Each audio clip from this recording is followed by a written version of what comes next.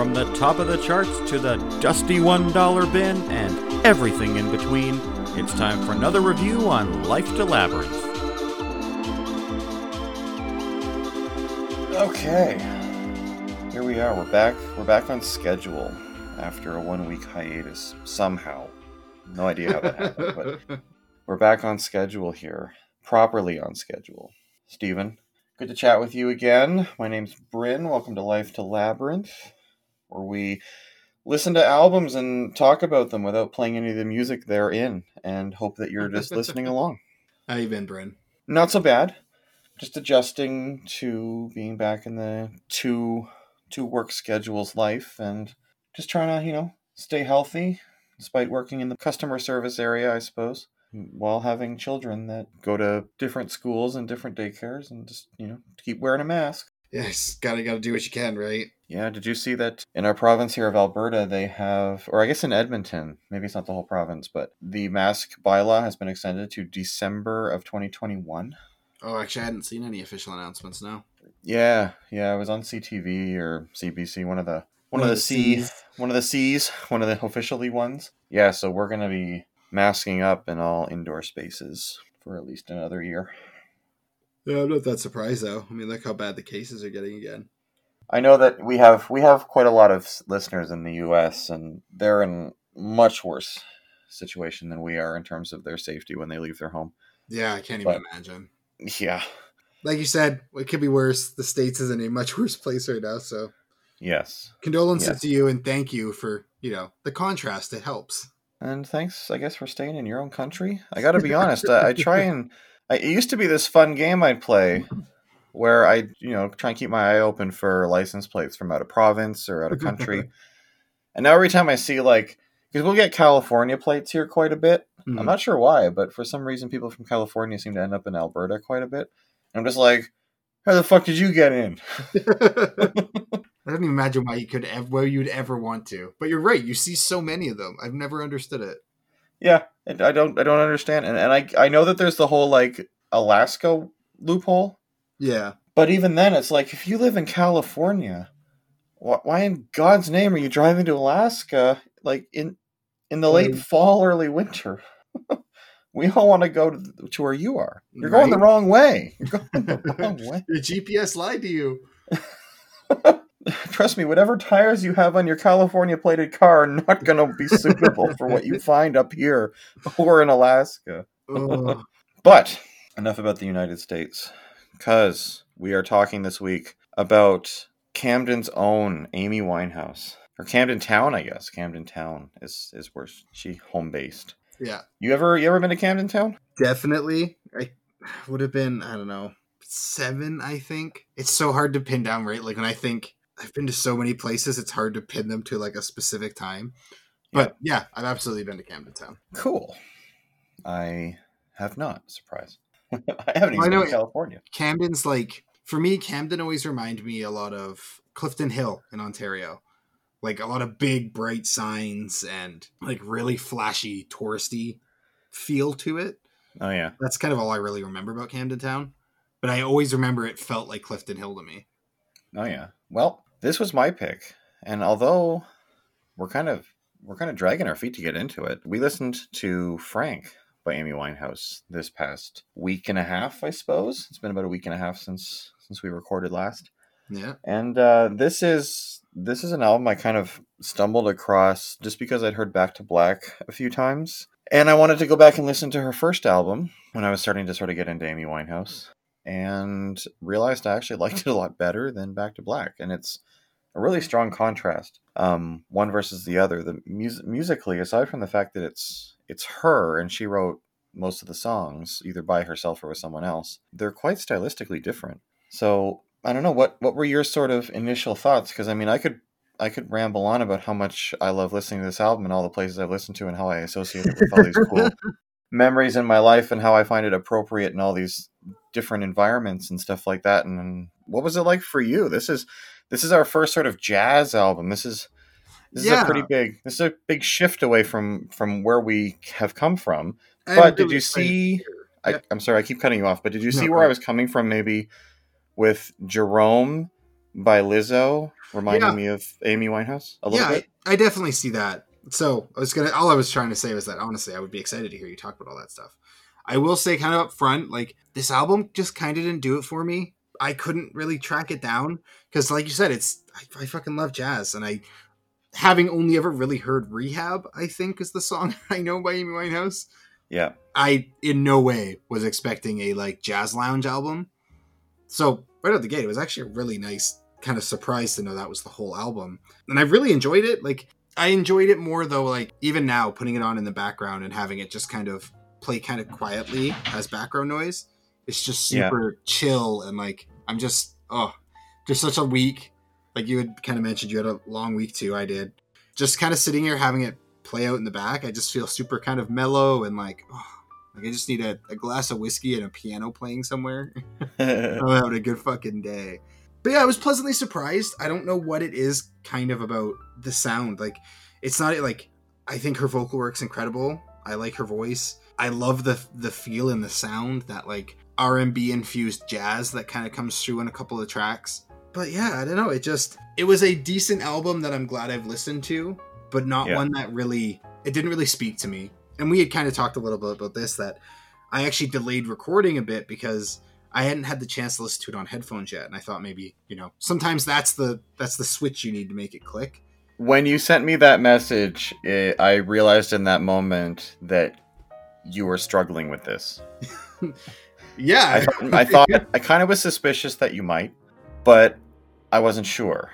I think you probably honestly might like Back to Black more, because it's more like 60s R&B than jazz, even though she still very much considered herself a jazz singer. Yeah, for sure. So like Back to Black, obviously those are the one if more songs I've heard of hers. I like the feel, but that's part of the issue, is that I just like Rehab's the one song I remember. I just don't like Rehab. I don't really like Rehab either. Yeah, I think literally every other song she has is much better. Right after listening to this album, I completely see that. Like every track on this album is a million times better than Rehab ever was. So that's what I meant by being quite shocked, is I kind of came in here with the expectations from Rehab. Like, yeah, I know she was an influential artist. Like, I know she made big waves. I just don't think it's for me. Yeah. I was pleasantly surprised. It's much better than I was expecting. But whether it was because of that preconceived notion or just because, as much as I love jazz, this just isn't quite the right jazz for me. Something about the album just didn't quite speak to me. Yeah, it's definitely not like Ella Fitzgerald sort of jazz. It's definitely, of its time. She swears a lot. She's talking about a lot of personal experiences. But I do like that. I think this album was not only incredibly well made, but I think it's incredibly intimate and personal. And it feels like you're sitting in a small little speakeasy listening to this concert. And I really, really love that. It's a very ambient album. It's almost like it's not just an auditory experience. Like you feel it. And I really, really love that about the album. So I'll say that as much. Yeah, that's awesome. So just a little background on the album. Released 20th of October 2003, when she was all of 20 years old. Recorded from 2002 to 2003.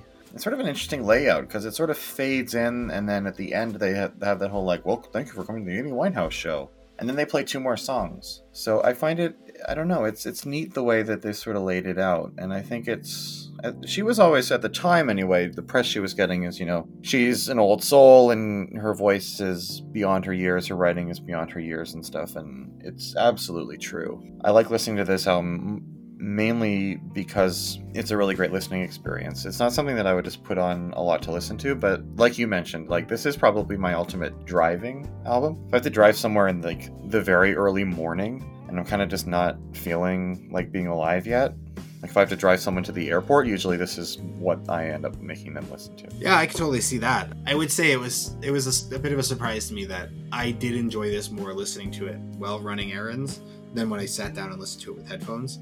Which is very rarely the case. Typically you get a much better, much clearer kind of experience with headphones. Mm-hmm. But it's just, I don't know, it's just, there's something about it. It's just nice to have on. It's nice to just have it playing. Yeah, it's a fantastic background music album. The songs stand out enough that you're aware of them, but because they're jazzy and because the way she sings them, And because jazz music is very much the it's the music of lounges, right? It's the ambiance in an old room with people in nice clothes, and they're jazz music's playing in the background before it became sort of the music of hipsters who go there to listen to people play the wrong notes and be hoity-toity about various musical modes and things that they're getting wrong. I think she's really captured something with this album in terms of having you can lay this into a room and it doesn't disrupt anything, but it's got enough little moments in it that you're sort of like, oh, that was nice. Yeah, I think that's a really good way of putting it. Like, I think you're always aware it's there, and there's always some little pleasant surprise that'll break through, but you never feel like you have to sit there and wait for it. Like, I think it just has really good flow. You're never really aware of how many tracks in you are, or kind of what the next big break's gonna be. Yeah. It's just, I don't know, it's just really pleasant, easy listening, which is, I think, a really strong indicator of how good it is as a jazz album. That's kind of what jazz is, right? Jazz is supposed to represent kind of nowadays reminiscent type of life, of just kind of taking a break, taking a breather, and having a little time for yourself, whether that meant partying or, sipping a drink and sitting in a chair. Yeah. So I think, it definitely accomplishes what it needs to be good jazz. Yeah, I agree. And, I'm not a jazz musician. I know one or two. I've never discussed this album with them, but I'd be interested to know, because I've never bothered to do any research on what sort of jazz snobs think of this album, because I kind of don't want it ruined. Fair enough. I just love it for what it is. And there's a couple of cool moments in this album just that she does vocally that you never hear her do anywhere else. Like in You Sent Me Flying and Take the Box, she jumps up the higher register of her vocal range, which it's like the only two moments that I've ever heard her do it was on the record, because I've watched and listened to live recordings of those songs and she doesn't do it. She doesn't jump up to the higher notes at the end. And there's none of that on Back to Black. And I've listened to quite a lot of live stuff from her, both in where she was brilliant and where she was a hot mess. Just sort of, because I just love her that much as an artist. I'll sit there and watch an entire concert where she's hardly able to sing because she's blown her voice out and she's struggling, and you can tell that she's not entirely sober enough to be there, but I'll still watch it, not in a morbid sense, but just to see the strength that she had as a performer and as a person to push through, because I think a lot of what she's remembered for is those tabloid photos that came out in 2008, 2009, where her and her husband Blake are all bloody and she's really, really thin and gaunt because she's just such an addict at that point, and it's this is her at her healthiest and strongest. And did you watch the documentary? No, I couldn't find it on Netflix. It's on Amazon. I was wrong. They've moved it from Netflix to Amazon. I didn't even think to check, because I Googled it for 3 days. Where can I find this documentary? And it never came up as on Prime. So you should have just messaged me. It's on Prime. Yeah, sorry, I didn't think. I will say, actually, I'm going to, now I know how to watch it, so I'm going to watch it tonight. But I will say, the bare bit of research I did kind of on her in the beginning of her career for Frank, I will say I'm much more interested in watching this documentary now. I never really gave Amy Winehouse much thought or attention ever, if I'm being honest. But experiencing this album and then just the little kind of bits and pieces I picked up reading about her, I'm much more interested in what her life was like now, because it sounds like an extremely difficult and extremely colorful life. And I think that's not a necessity to create great art, but I think it's a very strong correlation you find. Yeah. So given kind of the power of this album, I was curious what kind of inspired it. I think, from what I know, Amy Winehouse tended to write about the people she was in love with, the relationships she was having. You Sent Me Flying was about a guy that she really liked who didn't like her back. Stronger Than Me was about her boyfriend at the time. What song is it? She sings basically, it's about her mom and dad. No, it's What Is It About Men? What Is It About Men is basically about her parents. What Is It About Men is basically about her parents' marriage and how she's starting to sort of see her own behavior start to emulate them. Oh, okay. So I think a lot of this was she always said that she wrote about her own life. If she couldn't sing it with emotion and she couldn't sing it from a personal place, she didn't know how to really sing the song. Was Stronger Than Me was her first kind of big step into the music world. She got a publishing deal on the back of Stronger Than Me and won, I think, a Brit Award for it. Oh, cool. And because she got that at a very young age, she was maybe like 18 years old when she wrote that song. And she got paid like £250,000 Damn. at like 18. So she was able to go get a flat, Yeah. which apparently was in Camden House, and sort of start living her life on her own as she wanted to. And then I think she wrote largely like the rest of the music around that. I think she kind of recorded it a little bit all over the place. She's recorded it a few different places. Like, she recorded a bunch of it in Miami. She recorded some of it in London, New Jersey, and New York City. So she was kind of all over the place to record the album. When you watch the documentary with her touring in support of this album, especially in the early days, she wasn't really leaving England. So I'm not sure what process, they don't really touch on it, and I don't really know what process got her out to the States. I know to go to Miami, she was going to work with Salaam Remi. Oh, yeah. And so she worked with him a lot, and he had a place out in Miami, so she went out there. And that's where I think she went to and recorded a lot of Back to Black as well with him. But, yeah, I don't really know that story, if I'm honest. And No, fair enough. Yeah, I don't know. She feels like the kind of artist that has a lot of interesting things that are worth learning about. Not only as an artist, but as a person. So, yeah, I'll watch that documentary actually when we're done this. I don't even think to check Prime because I'm just so used to Prime not having what I want on it. Yeah, it's on Prime. Heads up, it's over 2 hours. So unless you want to settle in. Yeah, we'll see, but I might. It's good. I watched it. I've seen it 3 times now. I saw it in the theater. I watched it, I don't know, maybe a year ago again. And then I watched it this past week for this. That's true. We haven't really even talked about it, but you are a really big Amy Winehouse fan, right? Yeah. Yeah, like I really am. Yeah, I thought she was right up top of your list. Pretty high. I'll listen to Frank a lot. I tend not to listen to Back to Black, but I like listening to her live. She doesn't have a whole lot of live stuff out, but it's really easy to find live footage of her on YouTube. Okay. There's all kinds of concerts, spanning all the way back to her very first few shows. It's really, really easy to find live footage of her. And she's one of those people where she was either really brilliant or she was a hot mess. And I'm at the level of fandom, as I mentioned, where I'm happy to watch the concerts regardless of her state of being, because I think it's all interesting. Yeah, no, I understand that. That's honestly kind of the way I feel about like Johnny Cash. His being a lot harder to find these days, but I've always found it. Yeah, I don't know. I couldn't tell you what it was, but there was always something about watching him, even kind of at his lowest, still try to get up and do what he knew he had to. Even if it was genuinely hard to watch sometimes, there's just something, I don't know, there's something inspiring about it, especially when it's an artist or a creator that you, I don't want to say idolize, but admire so like deeply. Yeah. Johnny Cash is someone that I don't know very well at all. I found Johnny Cash, like a lot of people did, because of Walk the Line. Yeah, fair enough.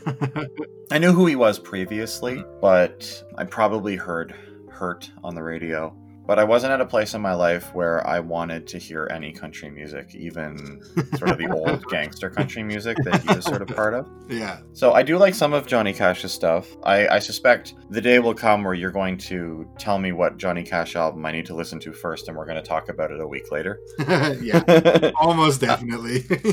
But I think that's part of the problem with Johnny Cash is I don't, aside from the big hits, right? I don't really know where to start. Like there's artists that just have so much, you're not really sure where to where's the entry point? Where's a good entry point into this artist catalog? Because they've got so much. No, that's actually true. It's one of the reasons I haven't yet, because there is so much that it's hard, even as someone who just genuinely loves Johnny Cash, to pick a place that I think feels like a strong enough representation of his work. I'll pick one and I'll listen to it and be like, ooh, but what about this one? And then I'll listen to a different one and be like, but this one's also good. Yeah, so when you figure that out, let me know. And we'll do a Johnny Cash episode. our first of potentially many. But yeah, there's a lot to know, and I think, and I'll admit, I became more of an Amy Winehouse fan after she was dead. I knew who she was. I sort of followed her a little bit when she was alive, but I wasn't, much like Johnny Cash, I think I didn't really want to know who she was. I really only knew about her because of her public image. You know, Renee at the time was big on Perez Hilton, if you remember Perez Hilton. Yeah. And his website. So Amy Winehouse showed up on that a lot, and she just seemed like a mess. And, you know, it always seemed like when she was in the news or when they were talking about her, it was, you know, she was canceling more concerts, or she couldn't travel, or she was, you know, like stumbling out of some place, like half beat up. And yeah, you know, so that's really all I ever knew of Amy Winehouse, was just kind of what tabloid coverage was out there. Yeah, and that was sort of like 2007, 2008. So yeah, it was like around that time, maybe a little bit before that, because it was when Liam was just first born, and maybe a little bit after. But so I knew of her sort of between like 2006, I would say probably in like 2008, first couple of years of Liam's life. I'd heard a few of her songs, but I really hadn't connected with it. I'm not sure if I'd heard any of Frank at that point. I'd heard Rehab, I'd heard Back to Black, probably heard whatever it is, I Told You I Was Trouble, or I'm No Good, or whatever that song is. Those are all Back to Black album songs. But yeah, I don't remember, I wasn't a morbid curiosity, because I'm one of those people that does seem to become fascinated with deceased artists. You know, when I found the Beatles, I fell in love with John Lennon because my dad said he was dead, and I became fascinated with like the dead guy. Yeah. And because I became a pretty big classic rock fan, a lot of the bands I was listening to had dead members, or they were not touring anymore because they had dead members and stuff like that. And I became sort of fascinated with all these dead artists. And I remember when Amy died at 27, I was like, oh, she's the first real 27 Club member of my lifetime, of our generation. And it was sort of fitting, I think, for her, but it's sad. It's just another great artist that unfortunately had that problem of the most creative in our society tend to be the most self-destructive. Yeah, it's heartbreaking. Yeah, it really is. And it really is hard, honestly, for me almost to talk about, because especially having seen her documentary recently, when you see her at this point in her life and her career, she's healthy and she's vibrant and she looks great and she's excited to be there and be at award shows, and she's really coherent and happy, and then by the time you get to the end of it, it's almost like she's a completely different human being. It's like two different movies.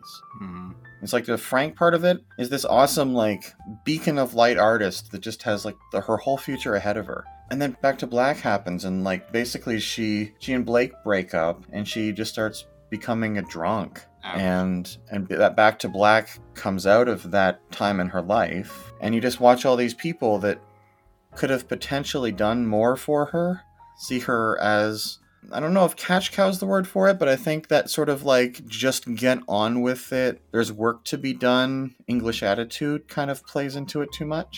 Yeah. Or, you know, her Jewish father, who's just like, she can't go to rehab, she's got concerts, we have tour, we have to do this, we have to do that, and you know, her friends are trying to like take her passport from her because she's so screwed up. Yeah, and that's like really brutal. You know, her dad mostly, and, you know, and management is basically chasing them down, being like, why have you done this? She has to go on tour next week, she needs her passport, and they're just like, you know, she has a breakdown at one point and ends up in like a facility, and she's just like, you know, she's somewhere else.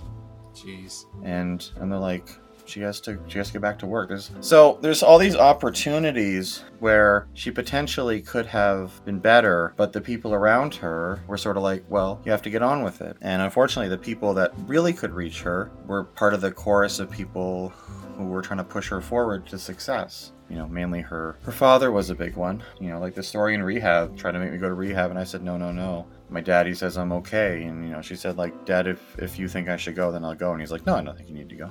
Jeez. So it's a sad story. Yeah, holy shit. It's brutal. And then because she was so in love with Blake, and they were just oil and water for each other, she was just so desperate to be loved and accepted because of her parents' divorce, it seems, that she just latched on to the wrong people. Well, and like you kind of touched on, right? I'm sure less so these days, but there is a very British mentality of you shut up and you walk on. Like, you don't talk about mental health issues, you don't talk about addiction issues. You show up for what you you're obligated to do, whether that be, your job, your appointments, and then you go home and you keep it to yourself. Yeah. It's devastating to watch it continue to consume promising young people. Yeah, I think it's getting better. Again, I don't want to speak for a culture that I'm not part of, but it's just what I see. It seems to be sort of truth about that country, and it's brought up enough in media, and that I got to believe that there's a good part of it that's true. Yeah, right. I mean, at the end of the day, perpetuating shitty stereotypes is a bad thing, but there is, unfortunately, usually some truth to most stereotypes. Yeah. At least, let's be honest, stereotypes against white people, because we still come up with those ourselves, and we're too afraid to be actually harsh on ourselves. Yeah, true. So, I don't know. I'm not, like I say, you can speak to that better than I can, but it does seem to be, I think, part of it. But I don't want to dwell too much on the tragedy of her story, which is part of the reason why I didn't choose to listen to Back to Black, because I think this album comes from a happy time in her life, or happier time, and the songs are happier because of that. A lot of this stuff on Back to Black is very much like, I screwed up and I got hurt, or they screwed me over and I got hurt. Yeah. And this isn't like that. Like, there's definitely those moments, but it's interesting. There's these sort of strong moments in her, just sort of like her taking control of the hurt that she's going to cause people. And like, I heard Love is Blind, where she's talking about like sleeping with someone else because her boyfriend's not around. Yeah. And that's sort of like funny little justifications and stuff she makes of it. It's a really cleverly written song, but it's one of those songs where, like, if you've ever been cheated on or you're missing somebody, you're just like, god damn, this song just like cuts me right to the core. Yeah, right. I think that's a big part of what makes the album so easy to listen to, is that she doesn't shy away from very, very human moments during this album. Yeah. Like, I think not only do the songs in the album flow musically, I think thematically they all kind of have a structure to them, and it's this, you don't ever really need to pay attention to it, but I think it goes a long way towards making it listenable. But yeah. She talks about, right, like, hurt that was caused to her, and then the confusion from it, and then moves on to, where like Fuck Me Pumps is about, essentially it's just like shit talking the kind of woman I assume. She's talking more about herself, going back to the bar and looking for the next one, even though every single night she's going to be a one-night stand. And I think it's just really cool that she's including all that in this album. She's not just talking about what's pissed her off or who she wants vengeance against. She also lets us see that, yeah, she does shitty things too, like the rest of us do. Yeah, it's interesting that you took Fuck Me Pumps that way, because I always took Fuck Me Pumps as her being like the 20-year-old, seeing like the women who are close to 30 still in there trying to like pull a millionaire and take them home to like get the life that they want. Yeah, I guess that's true. I didn't really think about the fact Stepford wife, where you had said she was only like 20 when this album dropped, and it was her first. Yeah. But yeah, I mean, I don't know. I think it's really cool that, like, I don't know how to explain it anymore. Fuck Me Pump's a good tune, and Fuck Me Pumps is really good. A couple off this album that she actually performed right up until the end. There's only a couple of them that actually made it into her Back to Black set lists. She did Cherry quite often. Fuck Me Pump she did a lot. And that's more or less the only ones. Maybe What Is It About Men? I think she did What Is It About Men. But a lot of this stuff, if you want to hear it live, you have to watch or listen to her pre-Back to Black album concerts. She kind of really didn't take a lot of this forward. But Fuck Me Pump she took, and I think it's because it tells a really good story. Yeah, I mean it's a fucking banger of a track at the end of the day. Yeah. And it is. It's like a masterclass in almost like poetic lyrical writing. Yeah, I love the lyrics in it. You should have known from the jump that you always get dumped, so dust off your Fuck Me Pumps. It's just it's fun and chill, but also bitingly true. Like oh yeah, like this. Yeah, that's why I say, like, I always took it as, like, her, the 18, 19, 20-year-old who goes to bars all the time, seeing these older women in there still trying to, like, pull young, rich men. Yeah. And take them home, and she's like, it's not my fault your old tricks no longer work, right? Yeah, fair enough. I guess, I don't know. I guess in my head I was just picturing her older. It just, I forget she Sounds older though, right? Right, she does, and she unfortunately died so young that there's still the kind of that weird confluence in my brain where I'm like, oh no, she must have lived, like when she died, she must have been at least, say, 40 years old. Yeah. And I think I kind of almost had that in my head thinking about it. But yeah, I never really thought about the fact that she died at, what, 28? 27. She's part of the 27 Club. Holy shit. Yeah, I don't know. It's good. Fuck Me Pumps is a fucking good song. I can see why she kept it. And it actually, What Is It About Men is another one of my favorites off this album. So Yeah, it's I really could totally great. see if she carried that with her too. But yeah, I think it's she did. it's just like it's fun, sarcastic, and witty, while also being something everybody can be like, oh yeah, I know who she's talking about. Like, Yeah. I know that person. Yeah, just they're just yeah. That's one of the things. She's just such a good artist that like she was born in 1983, September 14th, 1983. Like she's like only a few months older than I am. It's fucking. Oh. And she died in 2011 at 27. Like she and I are this like we're a few months apart in age. If she was alive today, she'd be like 36, 37. She's not old. She wouldn't even be old now. Yeah, right. I know it wasn't.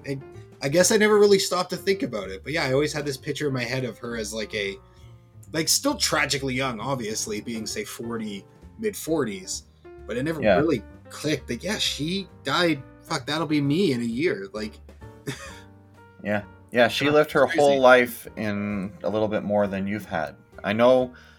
As someone that like loves a lot of the 27 Club artists, and if you don't know the 27 Club, it's musicians that died at 27. So it's the not just if you don't know. Are you familiar? Because I'm more than happy to prattle it off for people listening that may. Oh yeah, give it a shot. I've got a passing knowledge, but nothing what you're gonna have. Okay, so the 27 Club, there's some major players in it, and then there's a lot more. If you actually look it up, there's a bunch of lesser known people. But like the first real big name that's in it is Robert Johnson, the blues player, and then the baby boomers sent quite a few of their bigger artists to the 27 Club. So Jimi Hendrix, Janis Joplin, Jim Morrison, and then Kurt Cobain was the guy who died at 27, who kind of made it famous, the whole 27 Club thing. Oh. And then Amy Winehouse died. There are more, but those are the big ones that are often cited as the 27 Club. There's a lot more, but... Yeah, but I mean, you just listed some of the most iconic and influential artists of all time. Yeah, so I know when I turned 28, I realized that I had outlived quite a few of my musical idols. Oh, it's like a sobering reality. Whew. As I realized, as I'm lying in a crappy townhouse in Edmonton that I was paying all of like $900 a month for, and didn't really, I just was like, it's one of those moments where I realized how little I've done with my life compared to them. And I'm not saying that like I idolize them, because the things that they did in their life led them to die. Yeah, fair enough. Younger than I had now lived for. But it was really sort of a sobering moment of, we think of these people as timeless and a lot older than they are, or that they live these long lives, long careers, blah, blah, but no, they didn't even make it to 30. And it's a really weird, and now that I'm almost 10 years beyond 27, I'm now old enough that when I see photos of them, they look young. They don't look like them anymore. They look young. Yeah. And I would guess that you're probably still too young to see that in people. Yeah, I'm at the age where I'm going through that. Man, what the fuck have I done with my life? Like, right, and it pops up every now and then. And right, I obviously know there's a lot of it's a fucking logical pitfall to try and kind of dig yourself into that hole. But every now and then you'll hear news about, like a 20-year-old who just revolutionized the theory in science or something. Mm-hmm. So yeah, I'm still in that phase where I'm just like, man, fuck, what am I gonna do? Like, yeah, like I gotta get my shit together quick. But yeah, I'm sure I'm gonna be moving pretty quickly into that. Oh fuck, they were really young. Like, holy shit. Like, yeah, realizing kind of right now that it's my age. Yeah. I guess I knew about the 27 Club. I just never really thought about it. But yeah, holy shit. Like it's just, I don't know, wild to think about. And I think part of it too, right, is I've been thinking more about that shit because we just had a baby. And Yeah.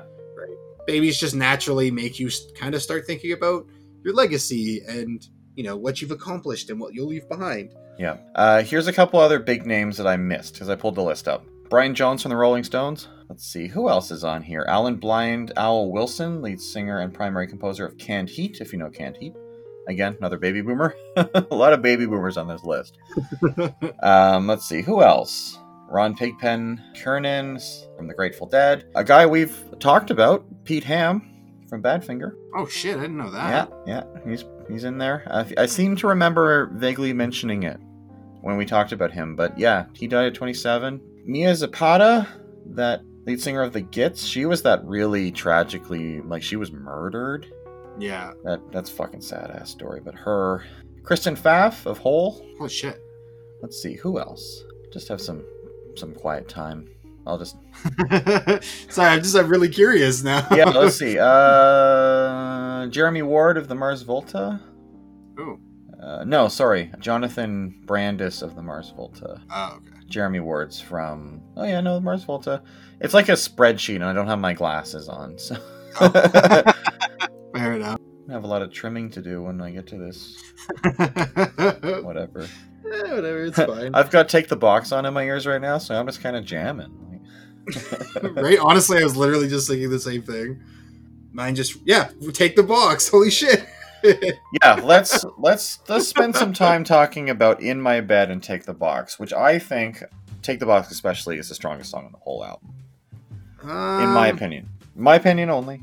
Those are the songs that, like, if I was going to listen to no other songs from this album anymore, I would still listen to In My Bed and Take the Box. In the Bed, to me, had a very distinct sound to it.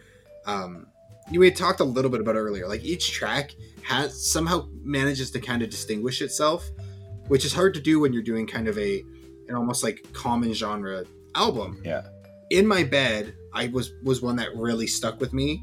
I like it. I wouldn't say it's my personal favorite off the album, but it is really good. And I love that, like, funk groove that's, like, kind of busted in the background. It's hard not to enjoy. Yeah. But actually, I think it was What Is It About Men that was my favorite. That's your favorite? That's a good song. Yeah, it was just, I just liked it. And then normally when I sit down and try to pick my favorite or my least favorite, I try to, like, critically think, like, oh, is it, what influence is it that I did or didn't like? And honestly, it's just, when I listen to this album, I wait for that song to come on. So it's just good. It's a fucking banger. Like, you're getting if you're waiting for that, I mean, you're getting to track 11 of 15. Right? So you're making it most of the way through the album just to hear your preferred song, which is a good way to try and get through the album. Yeah, honestly, that song has saved me a couple times on my re-listens to this album. Because it's good, but it's also like 53 minutes long. And there's some tracks on here that I'm like, I'm good. Skip. But yeah, What Is It About Men's good. It's good shit. So Is In My Bed. I wasn't a huge fan of Take the Box. Really? Cool. I don't have anything negative to say about it. I don't know if maybe it was just like, I was kind of over the slower songs by that point. Especially after In My Bed. Take the Box just is such a almost like dramatic slowdown. And I know, right? Like, that's such an iconic thing in jazz, but for some reason I didn't want it when I was listening to this album. No, that's totally fair. I think the reason I like those two the most is because they have the most different sounding intros than any other songs on the album.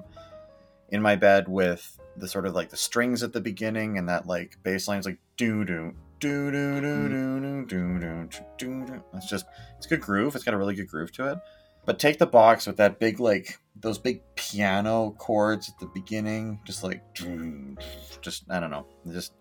It hits me right. Yeah, fair enough. Like, the big piano chords at the beginning is just like, where's this going? I'm here for this. And then when she starts singing, it's a story. And like, you know, like I said, I come from Krista Berg. I'm a sucker for a good story and a song. As much as I like gobbledygook, I'm sucked in by good stories. And, you know, when she's like, her neighbors are screaming, I don't have a key for downstairs, so I punched on the buzzer hoping you wouldn't be there. You know, it's like she tells this whole story about, like, going into, like, this guy's house that she's obviously trying to, like, get her shit out of. and fucking hit the bricks. Yeah. And I think I don't know. For me, I can't sing in her register, but I try to with this song. Like for this song is one that I cannot help but sing along to if I'm alone. Yeah, no, I totally get that. And I absolutely agree with them being, I think, like you had said, the two kind of stylistically most different. Whereas In My Bed's a very, very hip-hop influenced sound, which is a big reason I like it. I'm a sucker for that old hip-hop shit. Yeah, and then Take the Box gives you that big kind of like true lounge, almost like faux orchestral feel. Those big piano hits and this feeling that you're sitting in this big smoky room listening to, a spoken word poet tell you about their life or their day. I think it's a really impactful song, and I really love the lyrics in it. I think it's probably the most emotional and like intimate song on the album for me. It just it's good, but not like my favorite. No, that's cool. But that's cool. I'm glad you mentioned it. That's why we do this, right? This is the fun, because I'm just coming into like, oh, I love this song, and expecting you to be like, yes, we agree, and you're like, no, not for me. And I'm just like, oh, cool. Yeah. Tell me why. Yeah, like it's. I'm not going to agree with you, but I'm really, really interested to hear what you have to say. Yeah, so like it's a good song. I just think like stylistically, it's not what I wanted by that point in the album. I think is a good way to put it. I think especially after In My Bed kind of picks that tempo and pace up so much. Yeah. I was just, I think, a little disappointed that the energy fell so quickly right after. I think if Take the Box had been maybe even up like around I Heard Love Is Blind or after like Fuck Me Pumps, it wouldn't have been as big a deal for me. Right. And this album is really good at that too. Like this album goes high to low on a really smooth curve. I just found In My Bed to Take the Box to be like kind of a jarring transition. Yeah, that's fair. I find In My Bed is on a complete listen through, if I'm honest. I find In My Bed is more jarring because There Is No Greater Love and Take the Box are slower, and There Is No Greater Love is ridiculously stripped back. Like, yeah. I think I'm just putting it on just to confirm, but I think it's the one where like they've artificially added like record scratch and pops to it to make it really sound like an old like 20s jazz song. Was it that one? I think it's that song. It is, yeah. I'm turning it up so I can hear the song better. I wasn't. Yeah, they've artificially added like vinyl record sound. Yeah, see, I honestly I wasn't that big a fan of No Greater Love as well. So, I like the album and I love how very jazz it is. It's so good. Like, it's not just jazz influenced; it is a jazz album, which I don't honestly think we're gonna run into a ton of until we start kind of deep diving into the kind of old shit we really love. So that was a really nice kind of pleasant surprise for me. But I almost felt like I would have enjoyed her energy more if there was a few more of those faster hip-hop influenced tracks on here. Yeah, no, that's fair.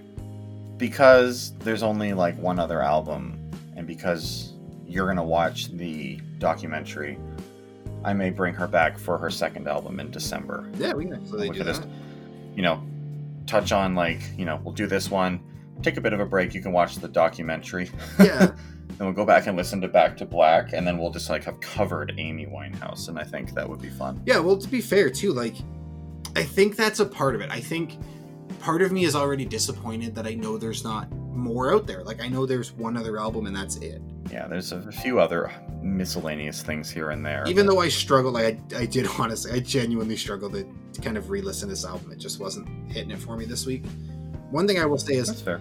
She's an immensely, incredibly talented artist, and it's, even as someone who's just kind of discovering the strength of this album, it's very disappointing. It's very heartbreaking that there isn't more of a discography out there for her, because I think she would have created some truly incredible music. Oh yeah, absolutely. So I would never want any of my criticism to say I don't also believe that. I think she's incredibly talented. And yeah, it's really heartbreaking that there's never going to be more Amy Winehouse. Yeah, she's one of the few artists, as much as, I'm a huge Nirvana fan and a big John Lennon fan and all the what ifs that go along with that. But I mean, Kurt Cobain had 3 albums out, plus Unplugged, plus he had a bunch of singles. There's a lot more material, as much as people are constantly he was about to make a big change. Yeah. The next album would have been a big change. For her, to lose her at 27 with only 2 albums out. She's got a few other singles, like I said. Like, she covered Valerie, which is really good. Like, the BBC sessions and that, there's a few other songs that you're not going to find on her officially released albums that are really good, which is part of the reason I like to listen to her live more, is because she does more of her, like, more interesting covers in that. Like, she does Monkey Man, she does Valerie. That's why I listen to her Back to Black, her sort of early Back to Black concert dates the most, just as she was really becoming, like, successful, like really successful. Yeah. Because to flush her concerts out, she was doing a lot of really cool covers. So there is more out there than just the 2 albums. Even if you look her up on Spotify, there's a few different things. And but yeah, no, it makes me sad. As much as I like the documentary and stuff, it's like it's gonna be a long time before I watch it again because it just makes me so sad. Yeah, I'm it's so fully sad. expecting to be like existentially devastated by watching it, but I really want to because I think she's a really interesting person. Yeah, and it's just like the amount that she was sort of forced to go on. Like, this woman released she died in 2011 with 2 albums out, and just bear with me because I want to remind myself what year Back to Black. Back to Black came out in 2006. So she released Frank in 2003, Back to Black in 2006, and that was it. And she was basically riding Back to Black from 2006 to 2011. Yeah. And she was largely unproductive musically after Back to Black, and it's just because she got so sick. She just became so sick with addiction, and and people just like pushing her back out on the road when she wasn't in a position to do so. She should have just if you watch footage of or see photos of her very last concert, you can it's just heartbreaking because she didn't want to be there, and she basically just sabotaged herself so that they'd cancel the tour. And she's there in 2011 still singing Back to Black about that she released in 2006, and it's like the material was so tired. It's hard to be excited as an artist about songs that you've been singing for that long when you're still so young, and you probably still had a lot of music in her. She just hadn't gotten to a studio to do anything with it. Yeah, no doubt. And she just was floundering for so long. It's just anyway, very sad. But yeah, but we're lucky that we got, I guess, what we did out of her. Yeah, as society and as people who are a sucker for singer-songwriters. But I mean, Adele has gone on the record and said the reason that she's largely out of the public eye is because she saw what happened to Amy Winehouse. Yeah, I totally understand. The number of women that owe their careers to the doors that Amy Winehouse kicked down are immense. I'm sure Lizzo's among them. I know Adele certainly is. I'm pretty sure Lady Gaga is. Amy Winehouse kicked down a lot of doors for strong singer-songwriter women to come through and flourish and be taken a lot more seriously instead of just being like a pretty face that can go out and put a dress on and sing some songs. Yeah, I think she kicked a lot of those doors down, and unfortunately, it's usually the person that goes through first that takes the bashing, or whatever that saying is. Yeah, I know what you're saying you're going for, but I honestly don't know it either, so I can't help you with it. But yeah, absolutely. There's no denying the impact she must have had. Even just kind of briefly reading up on her, just between the awards she won and the things she did, it's clear that she revolutionized the industry in a way that being groundbreaking, only being groundbreaking can. And yeah, unfortunately, the payment for that tends to be extremely immense, and it's always kind of heartbreaking to watch, to know it happened to somebody and that nobody there helped. Mental health is important, y'all. Just fucking invest in it. Trust people when they tell you they need help. Yeah, look for signals. I'm not saying that there aren't people that tried to help her, but unfortunately, when you become that successful, the people who truly love you, like your friends from back in the day, they no longer have the ability to get to you. Sorry. In some cases. Yeah, the way I said it came out very vague and dickish. But no, you're right. Yeah, that's what I meant. You're not wrong. I'm just saying, as somebody like Amy, I'm sure there were people that died desperately to help her. There's people who loved her the same way you hope there's people who love everyone. And it's unfortunate that they weren't able to do enough. And it's unfortunate that the industry actively helped her destruct because it was making them money. Yeah. I choose to remember and celebrate her as a fan because of the music she wrote and the way that her music makes me feel, not because of how sad she looked in some of those paparazzi photos. Yeah, I'm really glad we did this. I'm really glad it's given me kind of a new perspective on what I thought I knew about Amy Winehouse. And I am genuinely excited to watch this documentary. I think it's going to be definitely sad, but I think it's going to be a very enlightening and very eye-opening. You're going to laugh a lot. One of the things I think that's forgotten about Amy Winehouse is that she actually was really funny, and that's something that all of her friends talk about. And when you see her in the Frank era, she's a riot. She looks like a lot of fun. She's somebody that, you know, I'm not one of those people that very often be like, I would love to be that celebrity's friend. Yeah. But Amy Winehouse seems like the kind of person that I would probably be able to be pretty good friends with. Mostly because I'm a listener, and she was kind of like a brash lady. I love me a good brash lady. Yeah, so it's fair. I do too. So I think, she's not somebody like don't meet your heroes kind of, but it's like if I ran into Amy Winehouse in 2004, 2005 in a bar when she was playing pool and just drinking and being a geezer. I don't know if women in Britain are called geezers, but you know what I mean. I think everybody that knew her at that time, everybody that knew her sort of pre-Blake and all of that, were just like, she was an electrifying person to be around. And she just had so much personality, and it's pretty difficult not to want to be around someone like that. So I'm sure I would have absolutely no interest in knowing her from like 2007 to 2011 necessarily, but I think, you know, when she was that person in the Frank era, just kind of had a taste of success and just enjoying her life and had comfort and could just kind of live as she wanted, she'd probably be a cool person to know. Yeah. And yeah, I would say from the few, like, I don't know, like live appearances almost I've seen of her, I will say that I agree that she seems almost like Lizzo in that regard, that she just has that really contagious personality. Like the ability to just fill a room without doing anything. Just like that natural, almost like optimism and fun that some people carry. You can see that a lot in her like older performances. Yeah, 100%. And she's a woman that won a lot of awards, and I think for someone that's so often overlooked as just being a drug addict who died early, I think, you know, I just want to run down some of the awards she got. Actually, that's a good idea. Brit Awards 2007, she won for Best Female Solo Artist.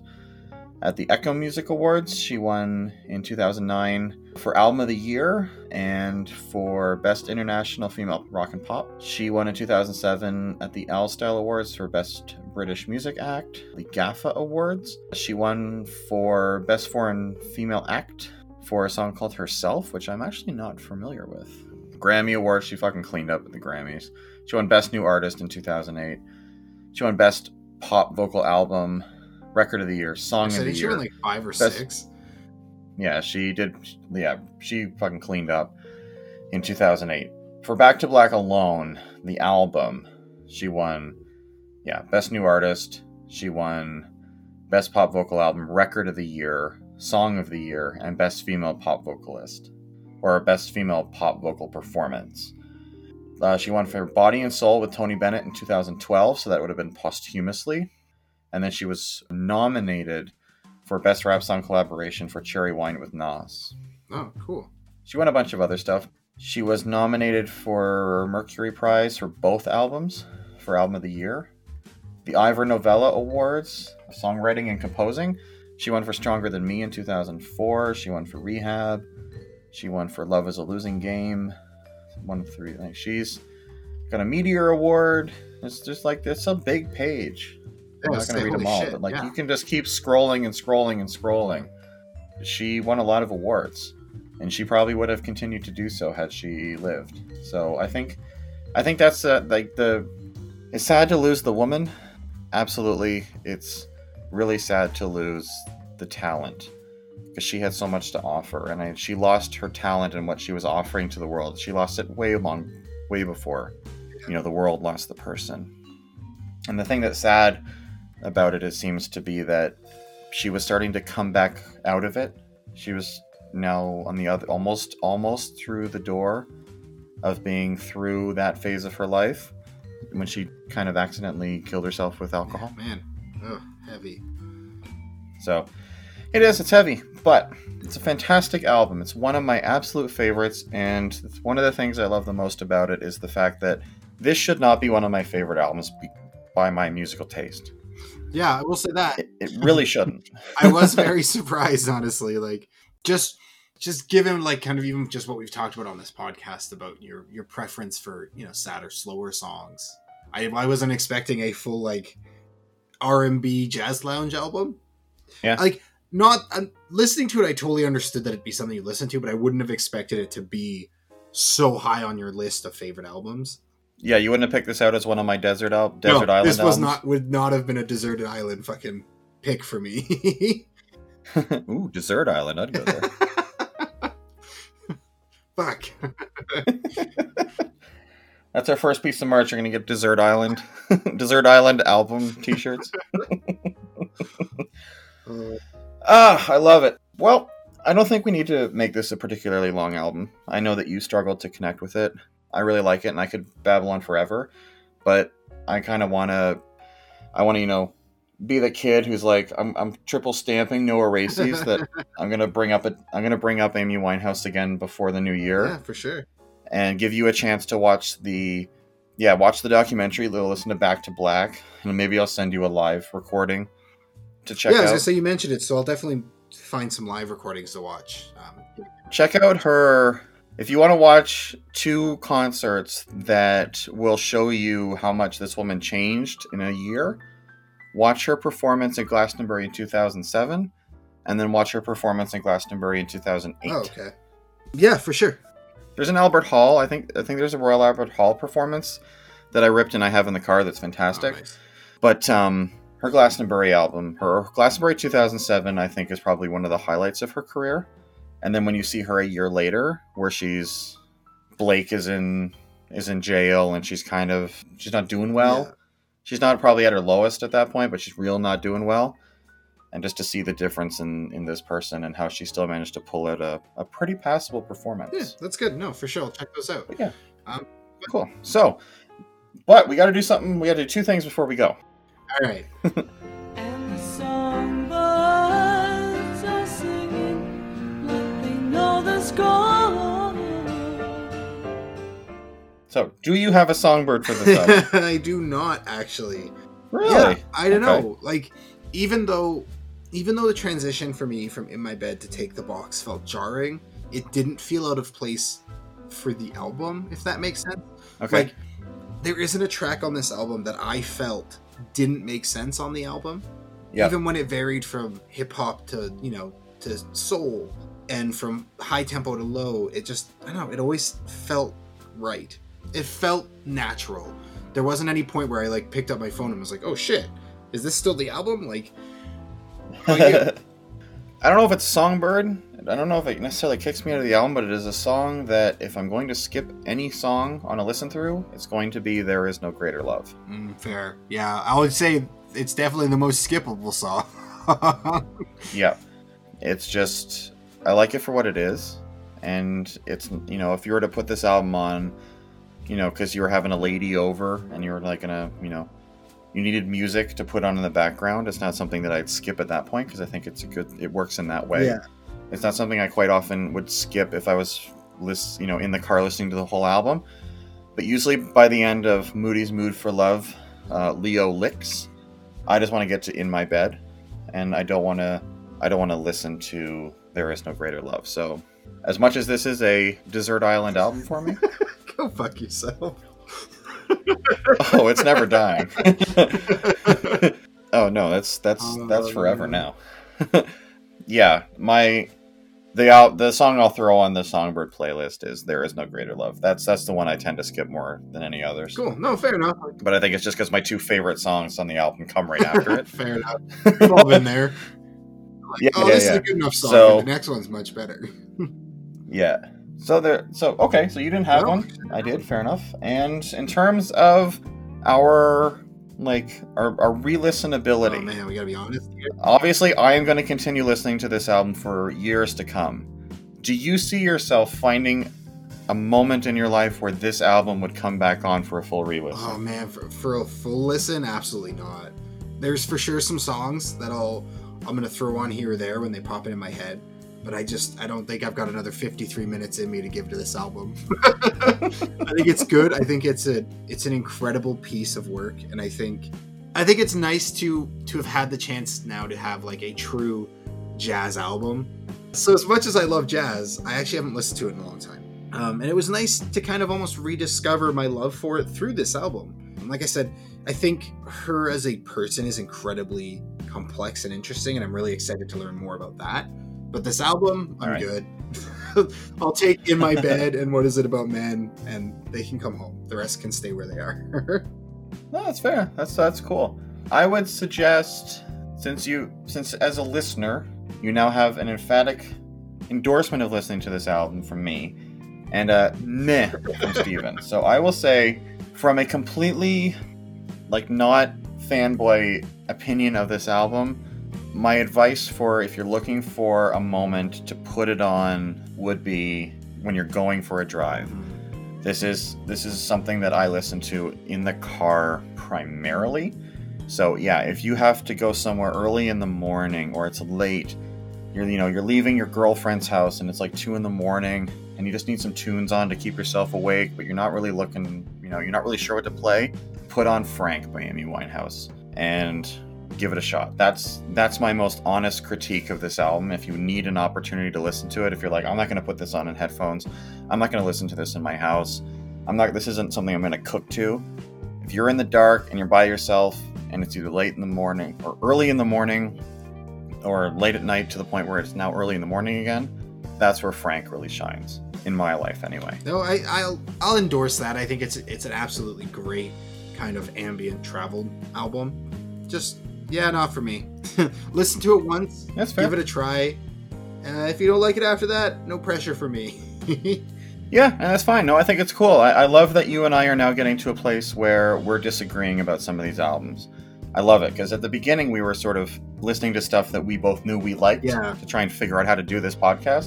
And I love now that we're making suggestions to each other where, my attitude with Lizzo last week was basically your attitude about this. It was sort of like, yeah, I'm not sad that I did it, but this is not going to be something I listen to all the way through again. Yeah, right. Fair enough. And I did. I really liked it. So I like that. And in the same way, I fawn over that album by Lizzo. I don't know. It just speaks to me. Yeah. So it was really cool that we... Is it a desert island album? It absolutely is. I'll eat that shit with cake, all right? Nice. It's a good dessert. It's funny, I actually don't really like cake. I wasn't going to be left high and dry again. Are you a pie man? Oh, I prefer pie to actually, cake.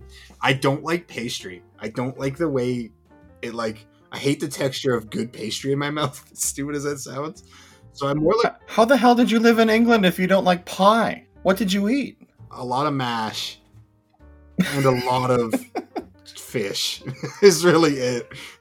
A shit ton of mashed potatoes, jacket potatoes, and fish and chips are my 3 big things from England. Yeah, I don't know. I never like pastry. That's the hardest part about watching British movies and TV for me is when they're there's the inevitable Christmas scenes in Harry Potter and they're like pie. I'm like, yeah, I'll just take all of that. Oh, okay, I will say one thing. Yorkshire puddings are the only reason I'm fucking alive, all right? Yorkshire pudding got me through every goddamn holiday dinner because I could just stuff it full of a bunch of shit and be like, nah, I totally took my share's worth. I definitely took a little bit of everything. It's just in my Yorkshire right now. Don't worry about it. Well, that's very interesting. All right. Well, those are my final thoughts. I love it. Try it in the car. If it's dark out and you're not sure what else to put on, put this on. That's my suggestion. Steven says, yeah, Steven says, give it a try. I'll never advocate that you don't try it at least once. But if by the end of it, you're like, yeah, I don't really get it, you're good. And a re-listen's not going to relight that flame for you. Yeah. Well, I'll say this. Steven says you got to at least make it to What Is It About Men? Yes, there you go. You've got to make at least 11 tracks in. Get to what, if you don't listen to Amy, outro, Brother, Mr. Magic, Brother and Mr. Magic are kind of like the prologue. Yeah. Not the prologue. What's the part of the book that comes after the end? The epilogue, right? The epilogue. Thank you. Prologue's prologue comes first. I love it. And stay tuned in a month or so, and we'll talk about Back to Black, and we'll talk about the documentary, and then we will close the book on one artist in the world, where we will have run out of things we can talk about, and we'll carry on. So, Steven. So next week, what are we doing next week? Man, after after Lizzo, I was already kind of starting to feel a little bit of that, I need a little bit of funk in my life. I need a little bit of soul. And then after listening to this jazz album, and honestly, I will say a big part of this is because Kane's favorite fucking song in the world right now is Blame It on the Boogie by the Jacksons, because Jared sent me this stupid video game spoof like YouTube video that's set to the song, and Kane loves it. Fucking laughs the whole time. But he also really loves Superstition by the one and only Stevie Wonder. So I'm thinking for next week, we're going to be doing Talking Book by Stevie Wonder. One of his more...